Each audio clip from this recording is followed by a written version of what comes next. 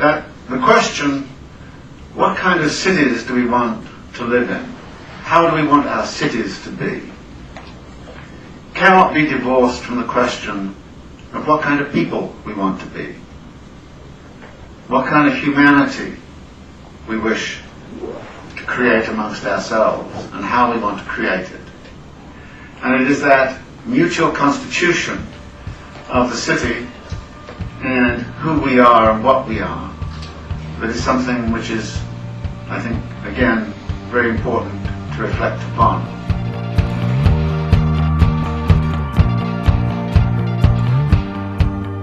This is The City, an hour dedicated to a critical discussion of urban issues.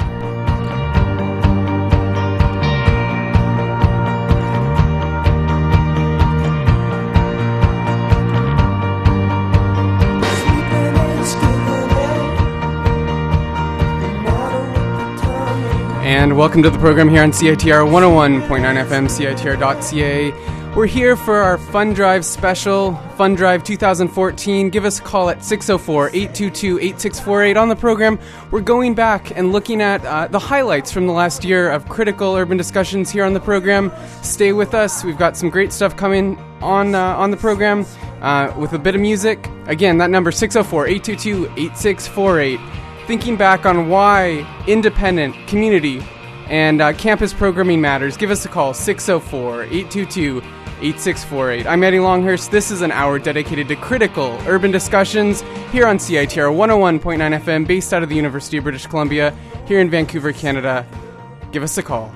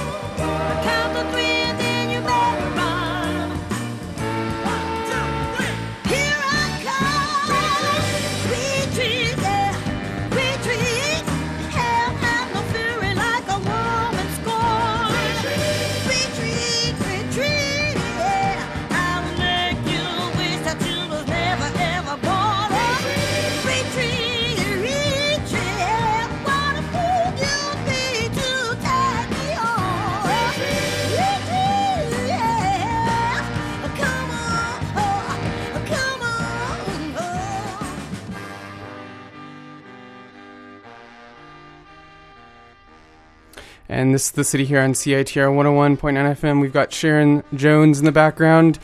This is your opportunity to show us, in fact, how much community and campus radio means to you. Independent radio, it's vital, and it's an important to have independent, alternative, non-corporate programming that's accessible and that speaks to a diversity of interests and often the views that you don't necessarily hear from mainstream sources. So again, that number, 604-822-8648, 604-822-8648. This is CITR 101.9 FM. This is a special edition of the city, an hour dedicated to critical urban discussions. We've got lots to come on the program, but please think about what independent radio, what independent media means to you. Think about how much you might spend on your cell phone, on your internet, on conventional sources of media. If you pay for a newspaper, if you pay for any type of online publication, this is also a service that I think you should support. So again, that number, 604-822-8648. Take a minute to think about what it takes to produce independent, volunteer-produced radio and media. Lots of programming. I come in here every week. I put together a program. But what's really important is the station that provides that access, and that's CITR. And CITR is crucially important to having content like this, to having the city. Hopefully over the last year or longer, you've enjoyed having those alternative perspectives, those different critical analyses that you may not hear on mainstream outlets, or they frankly don't give the time for those different perspectives and those interviews with people that you may not hear on different sources. So again, give us a call, 604-822-8648. Support public affairs program that is based in the community, that reaches out to the community, that's engaged in the community, something that, again, I can't stress it enough, you may not hear other places, and you likely don't in the way that we do it. So we're going to now go to a clip from Nicholas Lynch, and he is was formerly at the UBC Geography Department. He is co-author on a report called Divisions and Disparities in Lotusland Socio-Spatial Income Polarization in Greater Vancouver. And this is a study looking at the transformation of the region by income and the declining middle class in the region from the period 1970 to 2005. And we're going to go to that short clip. And over the course of the hour, we're going to give you a bit of a sample highlighting some of the interviews and the discussions that we've had that touch on a number of issues. So income and the city, the region, things like inequality, things like labor and jobs, and the importance of a vibrant economy, but also one that is equal and provides living wage jobs, a focus that has been recurring over the last year. But also putting a gender or a feminist lens on a number of different processes or conditions that we see in the city, and things like policy and how we might think about policy, and put an equity lens on things like urban policy and urban planning. But also then extending, as we talk here later in the program, going beyond Vancouver and hearing from people that are watching social movements unfold in places like Brazil. So those are some of the discussions that we've had over the course of the year. I hope you'll join me in supporting CITR 101.9 FM by giving us a call, showing us that this is a service that matters to you. 604-822-8648. You're thinking, well, somebody else is going to pitch in, but we're trying to raise $35,000, and that's going to help with our move to the new Student Union building here on the University of British Columbia campus. It's not cheap to move a radio station, nonetheless your own home, but a radio station into a new facility, and that's going to help pay for those costs as we move into a new home, which will be quite fantastic. But we need your support to help us do that.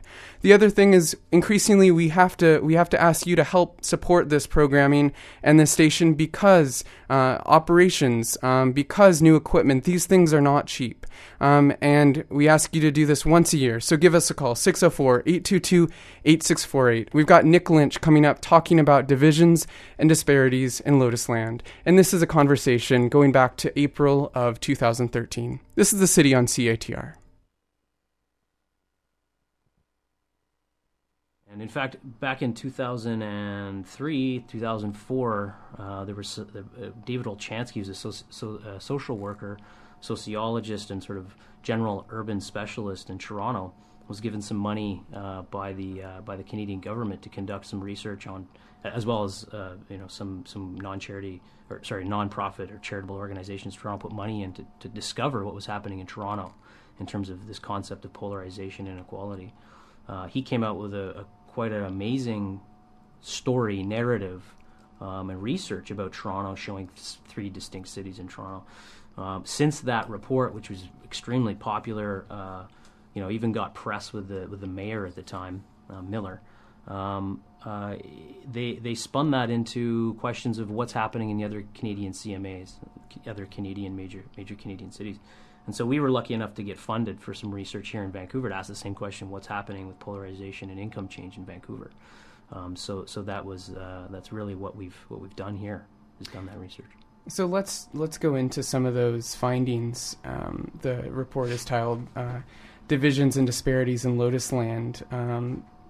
What are those divisions and disparities, and what are some of the major findings coming out of the report? Yeah, well, let me first say that cities have always been divided. They've always been in some ways divided, and for the longest time, urban scholars have focused on asking the question: how have race, class, religion, how have these things really impacted the morphology and the sociology of the city? We've been interested here in asking the question, of course, what kind of new configurations are we seeing in Vancouver, and really what we're finding and what we sort of found in our research is that Vancouver is gone from primarily a middle class city in 1970 to what was firmly a middle class city to a highly divided city. Specifically by income, by socioeconomic income status, and this means that, of course, that we're seeing a polarization, if you will. So, a polarization at the neighborhood level of groups growing in the higher income level and groups growing at the lower income level, and almost an evisceration of the middle class. Slow evisceration. It's not complete. It's not even, but it's certainly happening. And so, like the Toronto case study, we sort of focus on asking the question: do we have three cities in Vancouver? And it's not the same situation as in Toronto. The divisions and essentially the inequality and the polarization in Toronto is much worse. But it's not to say that. But that's to say that Vancouver actually we're seeing a case of quite an amazing rate of polarization and inequality as well. When you talk about the three cities. You sort of separate some categories based on income and create a middle class. And can you talk about the methodology or how you went about creating these categories to actually say that, the middle class is disappearing within the city and that it is more polarized? Yeah, so methodologically, of course, when you're studying socioeconomic status, you have to make categories, and you have to sort of think about and define categories in order to show income change and difference over time. One of the things that we did was, and I have to say that defining the middle class becomes kind of arbitrary in a way. You certainly have to follow through when you make your category. You have to follow through in all forms of statistical analysis with that same category. What we did is we defined the middle class by specifically a range, right? So if we used the average or the median income in Vancouver. And we said, okay, any group that is above 15% of that average income, if they're above 15% above, those we're going to categorize as higher income groups. Anybody below the 15% median income, so median income and 15% below, we categorize as sort of lower income. And so middle income becomes a range in that 15 plus or minus. Now, of course, you can change your metric. You can say 20% or etc. So in Toronto, they used a 20% metric. In Vancouver, we used a 15% metric to show income change. Now, of course, as I said, these categories they're constructed, right? They're not natural, and so we have to acknowledge those categories and follow through with that. So for our purpose, that 15% above and below really worked for defining the middle class in our research. And clearly, what we see is even if you do change that number to 20%, or you still see essentially a hollowing out of the middle income groups, and that means that we're having a good number of people in Vancouver that are going from middle income to upper income, and more importantly, a good number of people going from what used to be middle income to lower income. Right, so we're seeing an expansion of those two groups at both poles. So what does that geography then look like if you are seeing the hollowing out of middle-class households and growing numbers of households at the bottom? How does that play out within the city and I guess secondly, across the region? Yeah. So one of the really interesting findings of our research is that we're starting to see a sort of a new socioeconomic morphology of the city. And so, we do several different things. The first thing we do is we take a snapshot of 1970 and we compare that snapshot to 2005. We also do a sort of a 1970-2005 overlay, now change map. So the first one is the snapshot, 1970. We see a sort of a post-war, industrial staple society in Vancouver, primarily a city defined by middle-class groups in the suburbs. The classic Canadian suburban dream is alive and well in 1970 Vancouver. We have the downtown east side, which is pretty common in that period of time, where you have extremely low income group close to the downtown, close to the inner city and the CBD. Part of that is an historical response to work in the city. It's pretty common for low income groups to settle near industries where they can get close access to. So really sort of the concentric rings model of post-industrial, or the industrial city, was quite clear in Vancouver. You fast forward to 2005, and what you see is a dramatic transformation of that morphology. And so from 1970 to 2005, we have this sort of post-industrial city. And in fact, not just post-industrial. And I should qualify post-industrial, the movement of industry to a non-industry, and in this case, a creative service-based economy. But also we have a post-corporate society, where a lot of corporate headquarters who may have sort of sited in Vancouver primarily for the staple industries and timber and all this stuff, but also a post-staple city, right? So no longer is timber coming into Vancouver to supply as part of a movement network. So 2005, that transformation means a whole lot for how and where people live. So in 2005, middle-income groups have been primarily squeezed out. Lower income groups have expanded. The downtown east side has pretty much stayed low income for the most part, but it's changing. But lower income groups are also sited in neighborhoods along the SkyTrain line along the Kingsway corridor. Lower income groups and neighborhoods are starting to pop up in suburbs, right? So, and this suburban issue is quite an important one. We've talked. Geographers have been talking about the suburbanization of, the impoverization of suburbia for a while in the United States. There's been some research focused on Canada asking the same question, and what this shows us is that lower income neighborhoods are starting to pop up in what were highly middle class suburbs. And that was Nick Lynch, and that was going back to an April 2013 April 2013 interview with Nicholas Lynch, and he is an urban social geographer and is co-author of a report, Divisions and Disparities in Lotus Land, the Socio-Spatial Income Polarization in Greater Vancouver, 1970 to 2005. And these are some of the discussions that you can find here on the program, 5 to 6 p.m. Tuesdays, here live on CITR, and also syndicated on CJSF 90.1 FM, and that's on Fridays. Also available as a podcast at thecityfm.org. Also off the CITR.ca website, you can find an archive not only of this program, but every program broadcast on CITR. And that's, I think, one of the really important points about media these days is a lot of the ways that CITR, other outlets provide media is through things like podcasts, is through online streaming. And I think an important point is these things are not free. The station doesn't just suddenly come across these technologies. These have to be purchased, they have to be upgraded, and they have to be maintained and well kept.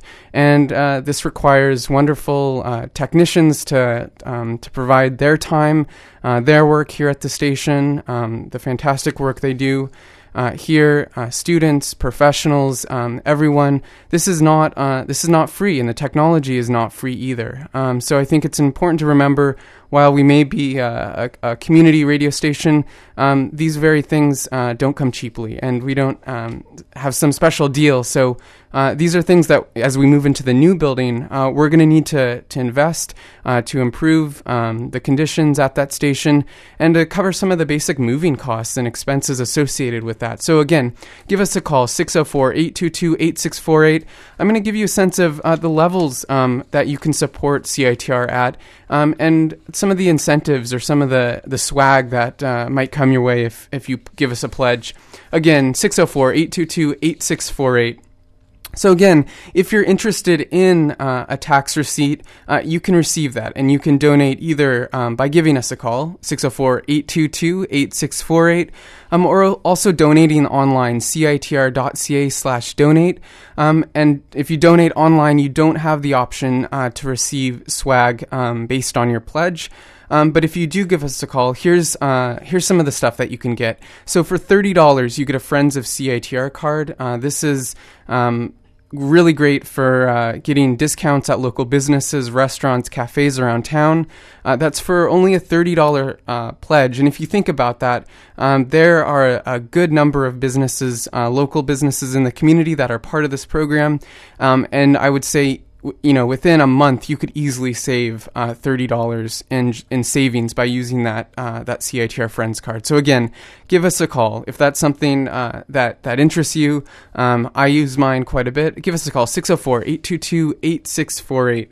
At the $60 level, a Friends of CITR card and a Get Moving mug. So you can check all of this out at citr.ca.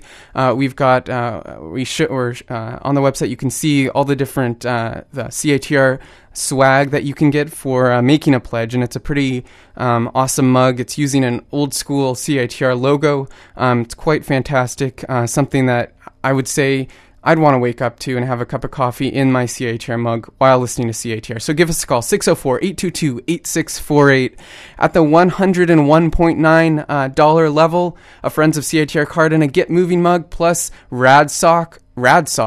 And so just to give you a bit of history, CITR started as the Radio Society, or known as Rad Sock. So we've got some CITR socks that are also quite fantastic, and that's again at the $101.9 level.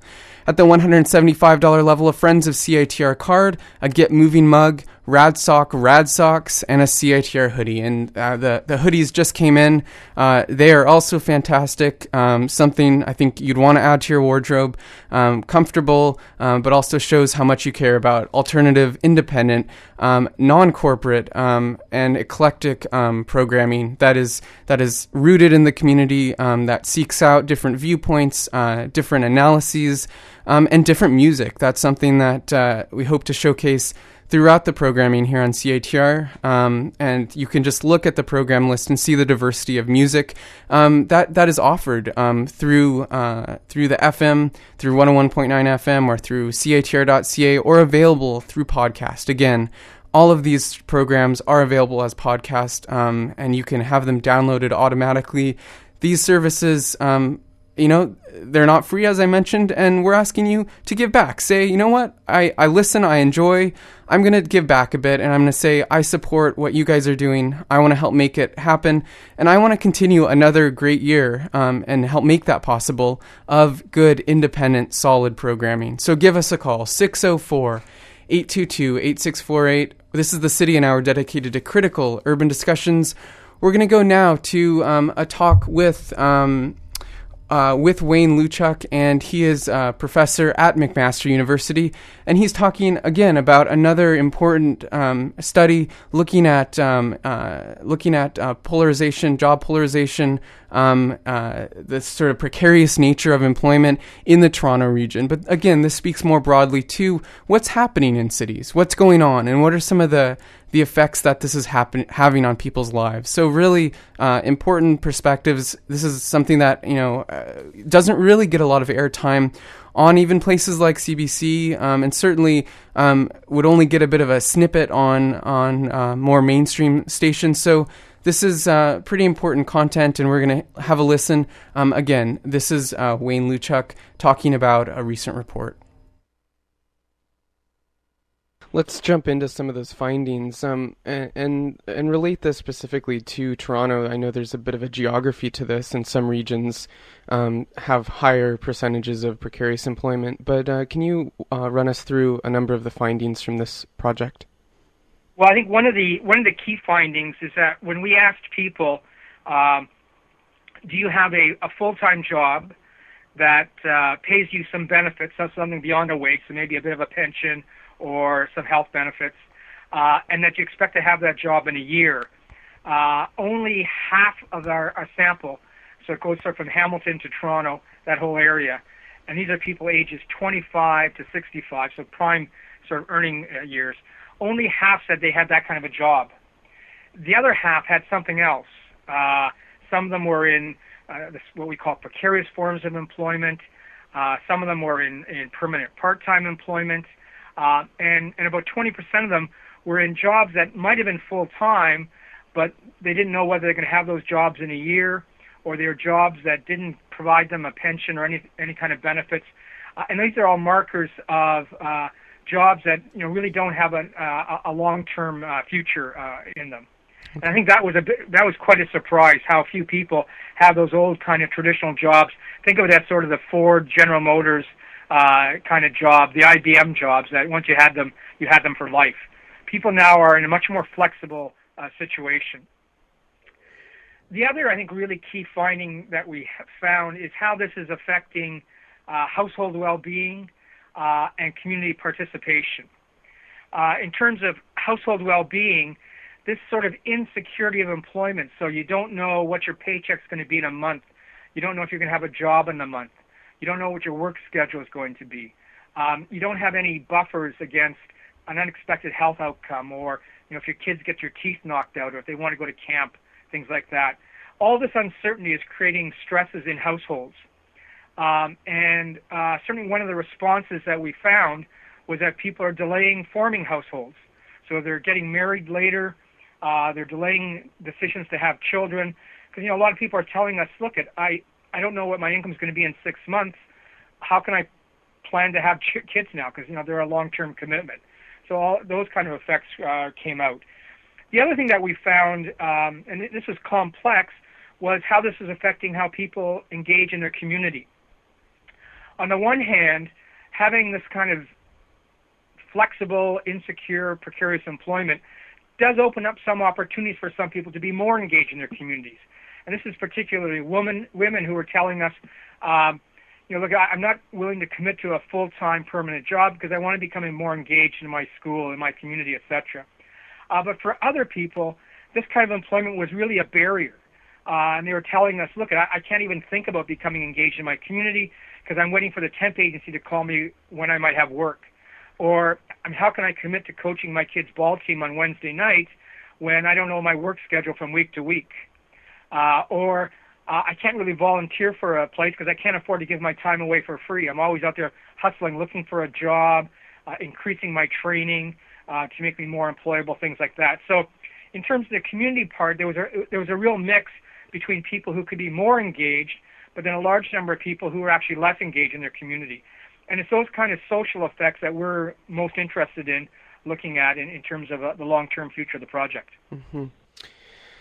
Are there racial and gender dimensions to the findings?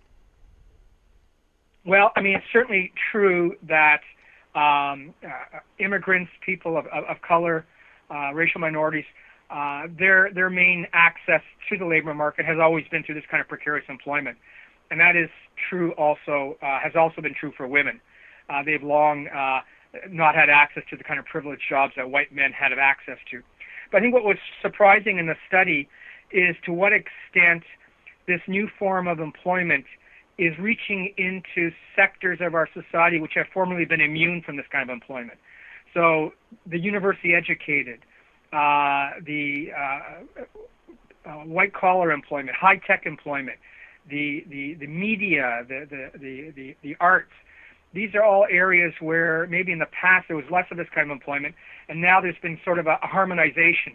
So there really are not big differences in terms of the insecurity of employment between men and women, between whites and racialized minorities.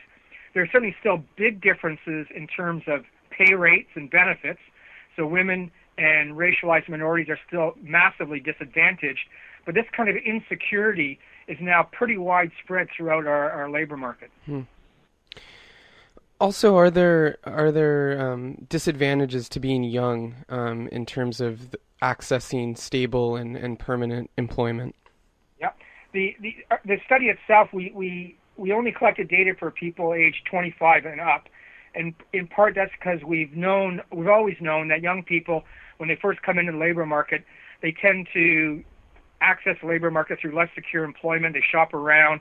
Then maybe after 3 or 4 years, they latch on to a good job, a permanent job, and they traditionally stuck with that for a long time.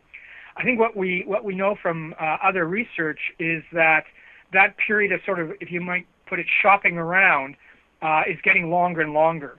And so some people are still in that kind of precarious situation when they're in their 30s, and some people are never going to escape that. So if you're working in the media, for instance, you're almost certainly going to be on some kind of a contract for most of your working life.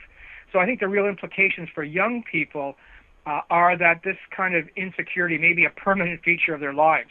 They may never get onto that permanent job.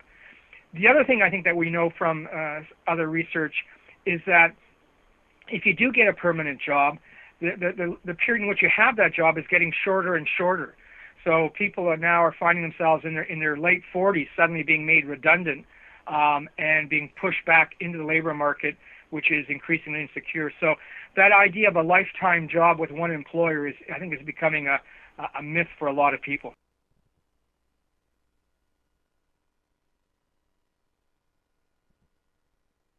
And again, that was Wayne Luchuk, and he's a professor at McMaster University. And again, talking about labor market changes, and this is again in the Toronto regional context, but have broader significance for some of the labor market or urban regional transformations that we're seeing not only in Canada, not only in the Toronto region, but certainly across cities everywhere. Certainly in the U.S., these types of things. And this is a conversation that I had with Mark Dussard at the University of Chicago. Now I'm forgetting where he's at. Sorry, University of Illinois. And he was also talking about some work that he did around degraded work, and particularly around construction work, and a number of locally based or locally dependent industries. So they were sort of not affected by globalization because they were supermarkets serving local neighborhoods, and how work increasingly in the post-industrial city is degraded in certain ways. We're going to go now to a conversation with an anthropologist from Brazil, and she's going to be talking about the social movements that are taking place. And again, this is going back to 2013. But she's talking again about social movements, the role that they're playing in Brazil, specifically in her context of Rio. And this is, again, Professor Cecilia Mayo from the Federal University of Rio de Janeiro. And she's talking about things like the right to the city, about the protests that sprung up around mobility for marginalized, low-income people, and the importance of public transit and fees that aren't too high that prohibit mobility, and deteriorating quality of life, and the importance of taking a stand for these things. Again, this is Professor Cecilia Mayo. Let's talk about that resistance, which maybe as news reports coming across in North America have characterized the movements arising out of the free fare movement, but around larger questions of quality of life in Brazil's cities. Can you talk about, from your perspective, what you're seeing in places like Rio, and really what this movement is about? Yeah. Well, it's about many issues. I think since we observe in Brazil like this huge economic growth, which is not which is not it's an economic growth that has not is not reaching everyone, so it's not well shared amongst the population, and so what we observe is the pattern of unequal distribution of wealth is maintained. For you to have an idea, the last 10 years, the gross national product, or the gross domestic product per capita is 5 times bigger than it used to be, but the minimum wages are 30% lower. So we see a economic boom in the country, but most people, especially those who live in the cities, are not. They do not really have a better life, in the sense that most of this boom is being related to changing the infrastructure of the cities. So with the World Cup and the Olympic Games, there is a huge change in the dynamics, for instance, of land owning and property owning in the cities. So it's much, the speculation is really amazing. It's like out of control. And people that, for instance, pay a rent, now they cannot afford. They have to change for areas far from the center in order to be able to live. Because in Brazil it's different from North America, because the closer you live from in the center, the better you live. Mm-hmm. And it's like what we call suburbs are like peripheral areas that no one wants to go to. Mm-hmm. So people are being, let's say, expelled from the center of the cities and are obliged to live in the suburbs with lower infrastructure and high costs of transportation. So this process was going on for some years. And the costs for transportation are very, very high. Some people prefer to sleep in work because they cannot afford going and coming back. For you to have an idea, downtown in Rio, there are people that sleep on the streets, not because they don't have a home, but because it's so expensive to go home every night.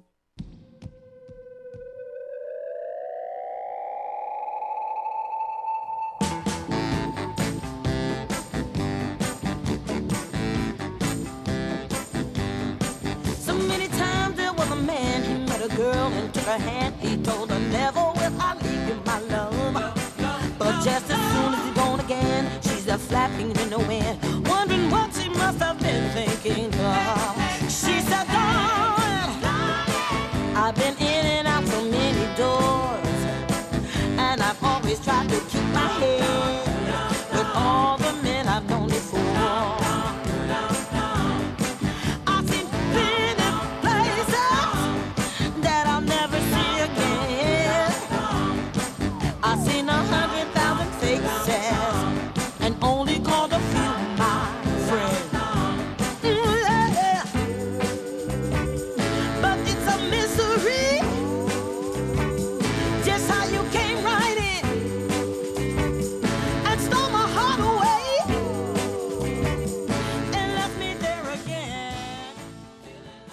And this is The City here on CITR 101.9 FM. Give us a call, 604-822-8648. Again, 604-822-8648. This is the Fundrive special here on The City, an hour dedicated to critical urban discussions. We're giving you a bit of some highlights from the last year, and really asking you to support community, independent, alternative programming that matters to you. And give us a call, 604-822-8648. We're trying to raise $35,000 and help us get over the $17,000 mark. We're just under $16,967. Get us to $17,000. Again, 604-822-8648. This is CITR 101.9 FM. This is The City. I'm Andy Longhurst. We've got more coming your way, but you're going to have to give us a call. Give us a ring, 604-822-8648.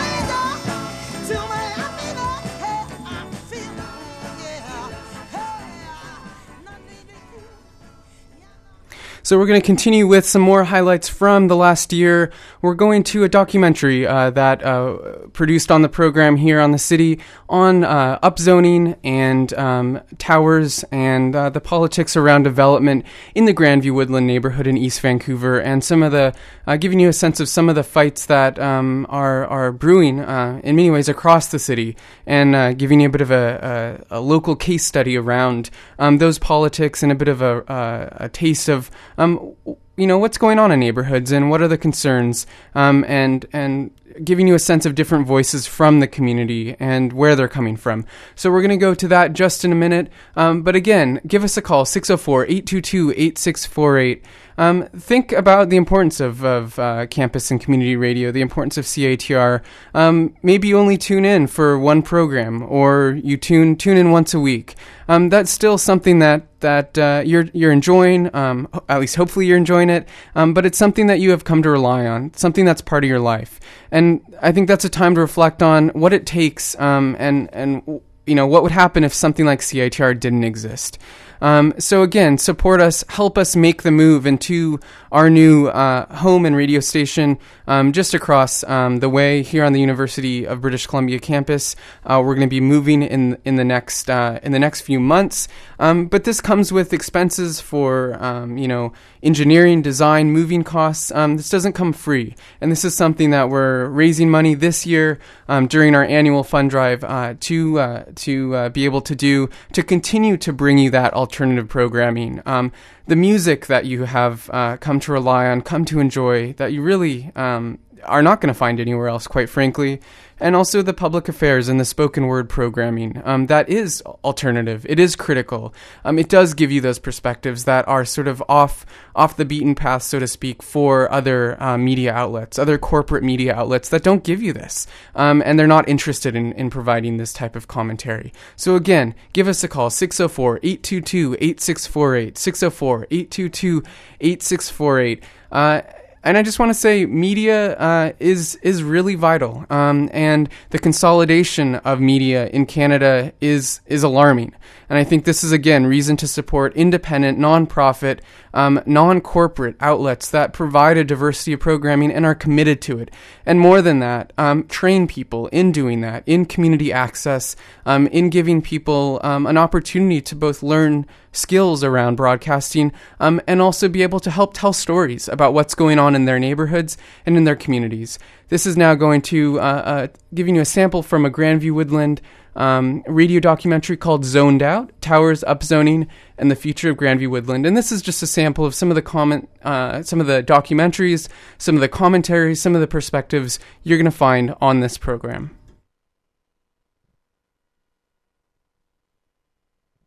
In July 2011,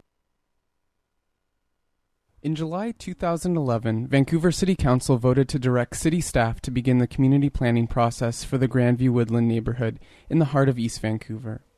The neighborhood contains a substantial amount of First Nations housing, cooperatives, public housing, and market rentals.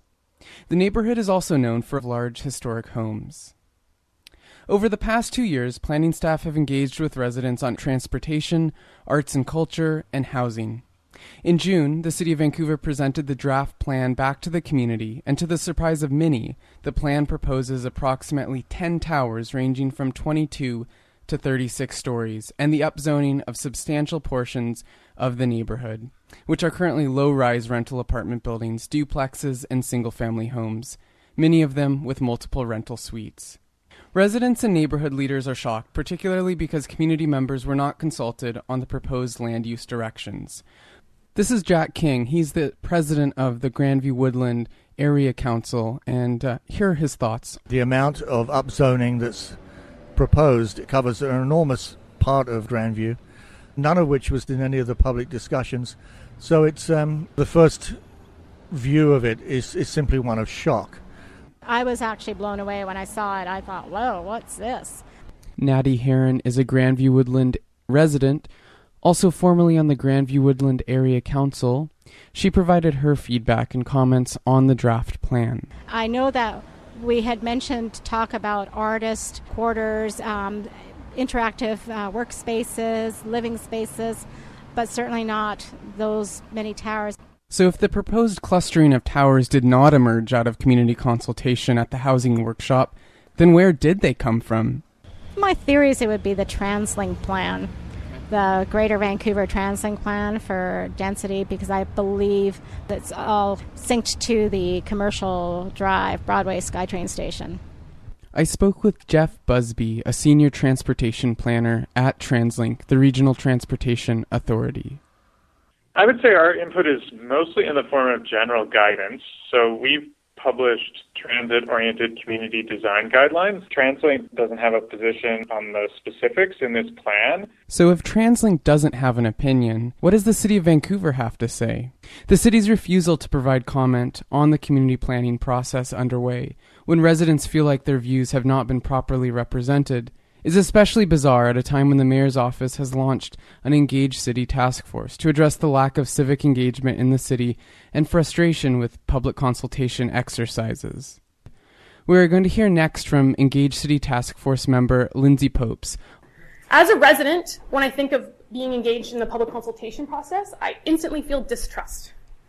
I have a general sense that the way to engage is somehow obscured. I don't necessarily feel that the process is obvious. And I'm automatically defensive. Like I automatically feel like I will be engaged in some sort of fight. And if neighborhood residents are gearing up for a fight, is it simply because they are looking for a fight with the city? Or is it because they feel that the very fabric of their East Vancouver neighborhood is being threatened by the proposed land use changes of extensive upzonings throughout the neighborhood? Housing is viewed purely as an asset and a commodity, and it's not viewed as a place where people live, a place where people build a community. Robin is a renter on East First Avenue. I personally have been rent-evicted and then witnessed that house be renovated and go back on the market for more than double what the rent was before. I don't feel like that house even needed to be renovated. And until we can stop looking at housing purely as development contracts that will be awarded with this plan and ways to make money, we're going to be stuck with this problem. In a neighborhood where 66% of dwellings are rented, compared to 52% within the city as a whole, there are important questions about the possible political and social shifts in the neighborhood if existing housing stock is demolished to make way for new and more expensive rental apartments and condominiums and the higher income households that can afford this new housing, a process defined by urban scholars and activists as gentrification. How does widespread condominium development and a culture of property ownership affect a neighborhood and a city more broadly? I asked Leslie Kern. She is Assistant Professor of Gender Studies at Mount Allison University and author of Sex in the Revitalized City, Gender, Condominium Development, and Urban Citizenship. A city that's encouraging this sense of pure self-sufficiency, protect your own investment, take care of yourself, protect your own living space, be secure, and so on, then is there any incentive to argue for those things collectively? While the city has put aside the proposal for 22 to 36-story towers for the time being, this has done little to remedy the distrust and anger that many residents expressed at a recent public forum. Hundreds of us have participated in the community planning process in good faith over the last year. A very aggressive set of proposals that you've put out. And so naturally, it's generating a lot of hostility and anger. This dynamic does not make for good planning. It does not make for good neighborliness. For Groundwire, I'm Andy Longhurst at CITR in Vancouver.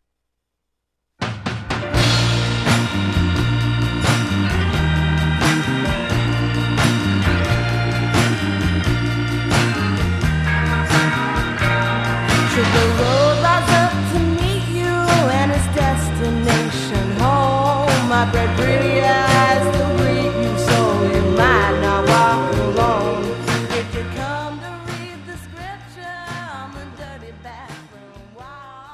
And this is the city, and we're coming to the close of the hour. We've got Flex Your Head coming up next.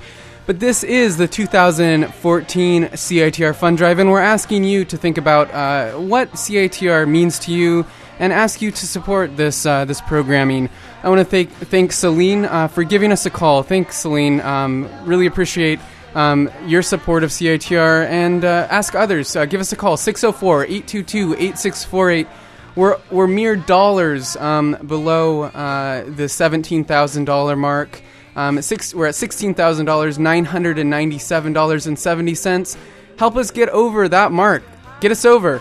It doesn't take a lot, so give us a call. Whatever you feel comfortable giving, no donation is too small, and I think that's important to keep in mind. So give us a call, 604-822-8648. This is the city. This is an hour dedicated to critical urban discussions, and you heard from a documentary that went on to be part of the national Groundwire, which is a production, a public affairs and news production that's produced across the country from different community and campus stations. And the documentary from this program that originally aired here on the city was produced for that programming. So again, to give you a sense of the importance of supporting this, and we're not only producing content here, but this is content that is appearing in other places. For example, that documentary. So again, give us a call, 604-822-8648. We're winding down the show. We've given you a bit of a sample of what you can find here on the program. And we've got the Ballantines here in the background. They're playing the Fundrive finale. And this is something that you most certainly want to get to, and I'm going to give you the details on that.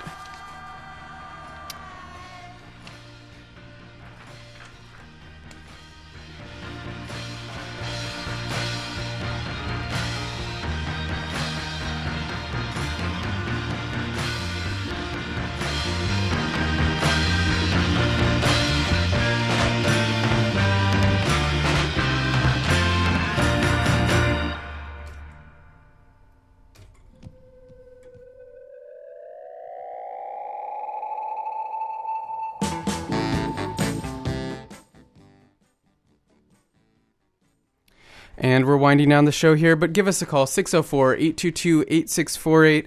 We've had some great music on the program. We've had some a bit of a taste of what you can find. Certainly not representative of everything that you can find on the program, but it does give you a sense of what you might find, and why you should support this programming, and why you should support music programming and diversity of it, diverse public affairs and spoken word programming. And why it matters. So again, give us a call, 604-822-8648, 604-822-8648. Again, help us get over that $17,000 mark. And now we're up to $18,000 and $25. So thank you, Michael, for giving I reckon a substantial donation to get us over that mark. This is CITR 101.9 FM, and thanks again to Michael.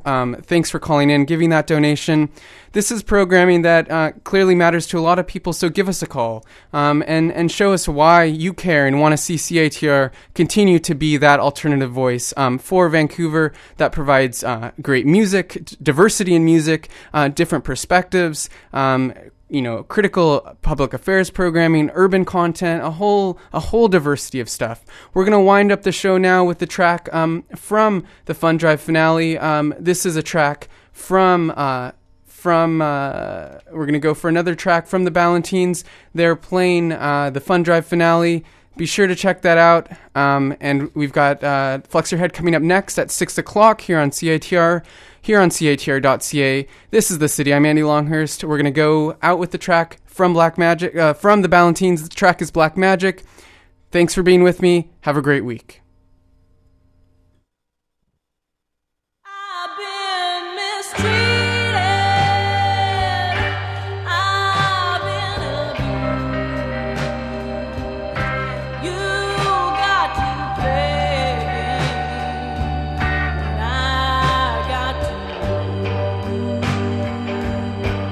I know you're leaving.